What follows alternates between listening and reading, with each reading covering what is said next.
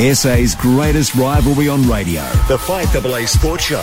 Rowie and Timmy G. Big second hour of the show on the way to Great Lee Matthews in just 1 second. Graham Corns will join us after 5:30. And we'll also take your calls thanks to CPAP as we flash back to 1998. And the Crows win over North Melbourne. Also, a lot of text messages and emails coming through on the Festivus, so we'll get to your thoughts on that as well. It's not even a word. It is. Just a reminder, every call, every email, every SMS is in the running this week for 2 bottles of Rusden wines. That's daily. And then at the end of the week, you could win a 50-bottle Vintec wine cabinet full of Rusden wines. So you get it over 2K. Those Vintec wine cabinets, superb. So imagine you just contribute to the show, you win yourself a prize. Lee's about to hang up and ring back so that he can be in the running. There's no Merlot in it. There's no Merlot in it. All right, we'll find him something. The great Lee Matthews joins us for Rossdale Homes and City Discount Tyres. They're your local family-run businesses keeping Adelaide's family safe with the biggest brands in years. Lee Matthews. Oh, the post is broken. Matthews hit it. Oh, talk about a he-man. On the 5AA Sports Show. Well, what bigger week could you have? One of the Australian rules' greatest ever players on the line. Lee Matthews. Welcome, Lee. How are you, mate? Great to be with you. Did someone mention a Merlot? I've lost concentration. I want my Merlot. Me. You know it was me. You know, Lee, we love you, but you're a Merlot drinker. You just go down the run every time I hear that. Oh, leave him alone. Hey, mate, what's grand final week? I was trying to describe to people out there what you're feeling as a player in grand final week. You know, for me, if you're fit and healthy, it can't come quick enough. If you're under a slight injury cloud, well, you won every minute. Yeah, well, I always think it's one of the most exciting and one of the most cruelest days on the footy calendar. Yeah, there's a lot of crying goes on grand final days, and sometimes it's tears of joy and sometimes it's tears of despair, right? Yeah. But the other part of it, there's always the player who has just missed out on being in the premiership team. Sometimes it's through selection and sometimes it's through maybe being injured. And obviously this week we've got a couple, and it tends to happen every year. Young Max Holmes down at Geelong and Sam Reid at the Swans, who all week what they did last week. You wouldn't think they're going to come up in 7 days, but they will wait and find out. And someone said to me once, "What do you think about playing injured players in any game, let alone a grand final?" So you never play injured players. Point is, have they sufficiently recovered? That is the conundrum that everyone's trying to get their mind around. I'm talking about the people at the club, the coaches, the conditioning staff. These days, the conditioning staff mostly tend to just make the choice. They either say, yes, we think he is ready to play, or not. The coach usually just takes the advice, takes the medical advice. But nevertheless, they become this really difficult matter. And the other thing that always hits me, you know, I'm sure in all competitions at all levels, players will play in a grand final and get through with an injury they couldn't play in any other game. In other words, cause it's the last game of the year, there's no next week, and the mind over matter of really it's so important, you know, to want to play in the grand final. They can carry an injury that you wouldn't even be able to carry in the preliminary final. So it's interesting to always a difficult conundrum for clubs to judge. Is a player, you know, sufficiently ready and fit, or should he be pulled out? And it's a cruel day because there's always going to be the player who just misses out. Oh, we always go back to your years at the Lions. Was it Nigel Lappin that had that injury? Well, yes. Well, I always had the determination. If I was a coach, I'd be saying to the fitness people and the player for that matter, don't go breaking down in the first 5 minutes. Tony Shaw, the great Tony Shaw, who was captain of Collingwood when I coached Collingwood, we played the Eagles in Perth in the first final of 1994. It looked like Shaw he had hurt his calf in the last training session the night before. He went and got the magic hands, you know, the magic masseur who got him right. He said, I'm ready to play. And I let him play, and he was off in 5 minutes, and we're one man short. So the one thing you can't afford is to have an injury, and that's where a muscle injury, if it's a hamstring injury, for instance, if you ping a hamstring, you're off, aren't you? You can't carry that. Now, Nigel Lappin, who you just mentioned, he had the cracked ribs, And the old state, you don't run on your ribs. So as long as you don't feel the pain, it's not a moving part. So he was injected heavily. And, we gave him a really heavy fitness test because we had to know he'd be okay. We're pretty sure he punctured his lung in the fitness test on the Friday night. Seriously. And of course, I remember Nigel said in the pre-game lunch, I think about an hour before the game's due to start, and Nigel still wasn't sure whether he was okay. And I remember the physio said he's got to make the call. He said, I'm not hurting, but I can't seem to breathe deeply. Gee, only a little problem. Yeah, that's right. Well, there's little punctured lungs and there's big punctured lungs. Let's remember that. But anyway, he got through the game fine, but it ended up that night he didn't fly back for a couple of days because he did have a slightly punctured lung. So he got through, and if he hadn't got through, guess what? As coach, I would have been criticised enormously if he'd broken down in the first 10 minutes. So it's a risk you take. It's a risk reward. You weigh up the pros and cons. Wow. Again, the medical staff mostly these days are the ones who make the final call. Any thoughts on the Brownlow medal on Sunday night? One, I didn't mind it being on a Sunday night, Lee, I must admit, but any thoughts on how it rolled out?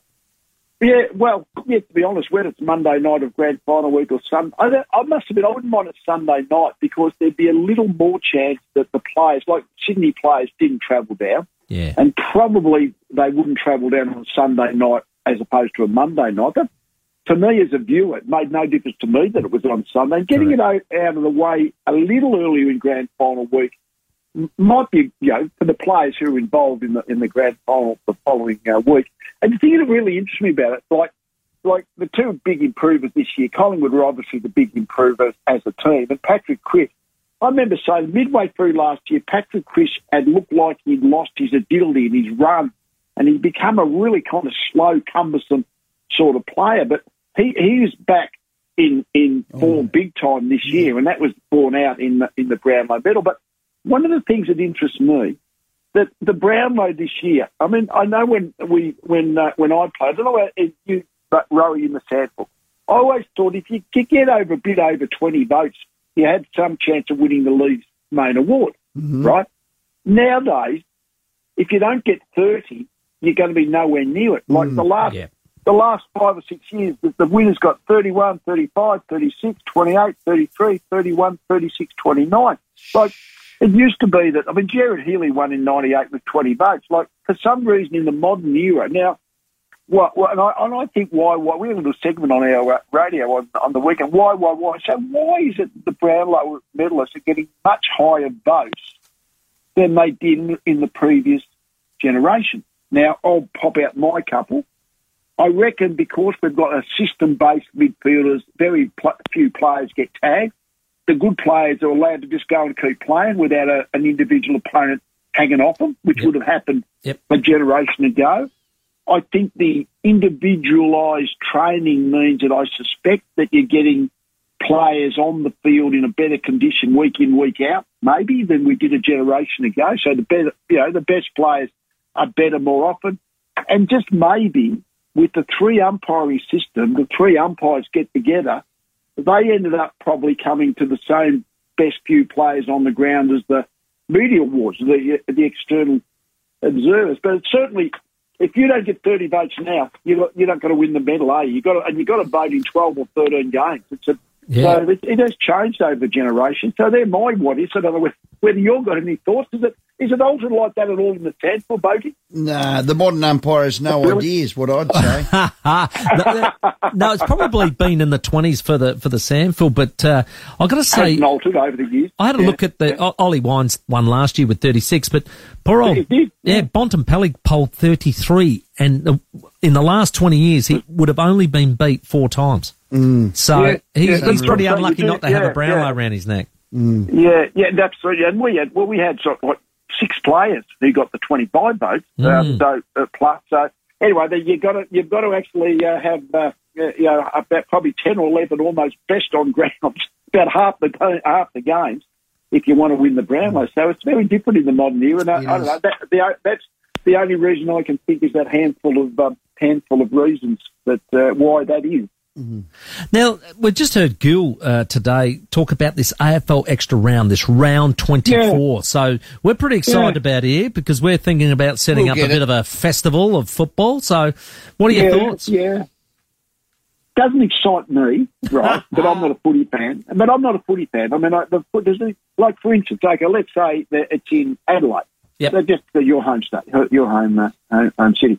Okay, so you've got all 9 games at Adelaide Oval over 3 or 4 days of footy, correct? Now, clearly, Port and Crows would be 2 of the games. They'd be big drawing games in Adelaide. Yep. I mean, when, say, you got North Melbourne playing Sydney, you're going to get a joy. I mean, are the Adelaide fans that into it that they're going to go to half a dozen games each, or how would it work, you think? Like, in other words, I think why would we go to this? I know it's on in the NRL. Normally it comes to Brisbane in the NRL, so they all come to Brisbane. Been happening for a few years. But if you're going to play an extra round, if you don't play the festival of the 9 games, it means at least half the teams are getting an extra home game, aren't they? Which means most people rate a home game at, your $1 or $2 million in total revenues. So I'm not sure whether we're going to unless the government or the Adelaide government, for instance, would they put in big time to get 9 games in Adelaide? Yeah, I think they would. Yeah. And the thing is, Lee, if it is in Adelaide, I reckon there's 10 teams in Melbourne. There'll be a lot of Melbourneites coming here, filling up restaurants. Yeah, because they're looking to do it in April school holidays so that they can travel over and come for the game. So the economic benefit would be huge, I reckon. For the city, it's it's probably whether they want to travel. That's true. It is. I mean, that's what I'm saying. We know it, and it's worked quite well in the NRL. But I just asked myself because I was in Brisbane, so there's 9. Well, there was a lot of games in Brisbane during the COVID when there was games at Metricon and Brisbane over a few day period. Admittedly, people weren't really able to go in COVID. I don't know. I might be wrong, but in the AFL, which is so national, I mean, you've got a game of footy in Adelaide every top level AFL every week as well. So same with Perth. But anyway, I guess if the governments are going to buy the football festivus, as you call it, then maybe that's where the big dollars come in. It's not even a word, Lee. Not even a word. Hey, it sounds good, though. I like it. It sounds good. I like it. Who wins? Like Kramer in Seinfeld. That was it. It's who wins, Lee, just in a word? Geelong. I think Geelong, if they play at their best, I think Geelong will win. Yeah, I agree. Lee, thanks very much. We have Lee next week, or is this it? That's a good it can't be goodbye. Depends if you're nice to me. Sometimes we actually have a little bit of a season run down. But anyway, we're going to be nice to Lee Matthews. Of course we are. He's got a statue at the MCG. Get a Merlot for him? No, we're not. Speak to you next week, Lee. Thanks, guys. Bye. He's a ripper. Love it. City Discount Tyres, your local family-run businesses stocking the biggest brands in tyres. We will speak to Lee next week, I've just heard. They've been keeping Adelaide families safe. Of course they have, on the road. When you need the right tyre advice, City Discount Tyres. You know what we'll do? We'll go and see Jamie and Sam at Powell's, Parafield Airport Liquor Store, home of the hard-to-find wine, beer and spirits. Go straight to the Merlot section. Just get your best Merlot. They don't even make it now. Yeah, no, they do. Sam Powell's have everything. Well, they do have everything. Yeah, they do. But I defy Sam or Jamie to ring now and tell us you've got a Merlot in your vast range of reds at Powell's. Absolutely. Well, Rusden's don't make a Merlot. No, they don't make one. We took Lee there, had a lovely night, and he said, I'll have a Merlot, thanks. Well, Christian just about fell over and knocked himself out. Wow. Not the right people to say it. All right. Big ballsy red Shiraz, I would have thought Lee would have been. All right. Just a thumping great big red. Challenge accepted for Jamie and Sam at Powell's, I would have thought. And we'll send the best to Lee. Yes, we're going to get to your calls on the 98 Grand Final for CPAP right after this. Cornsey from 5:30.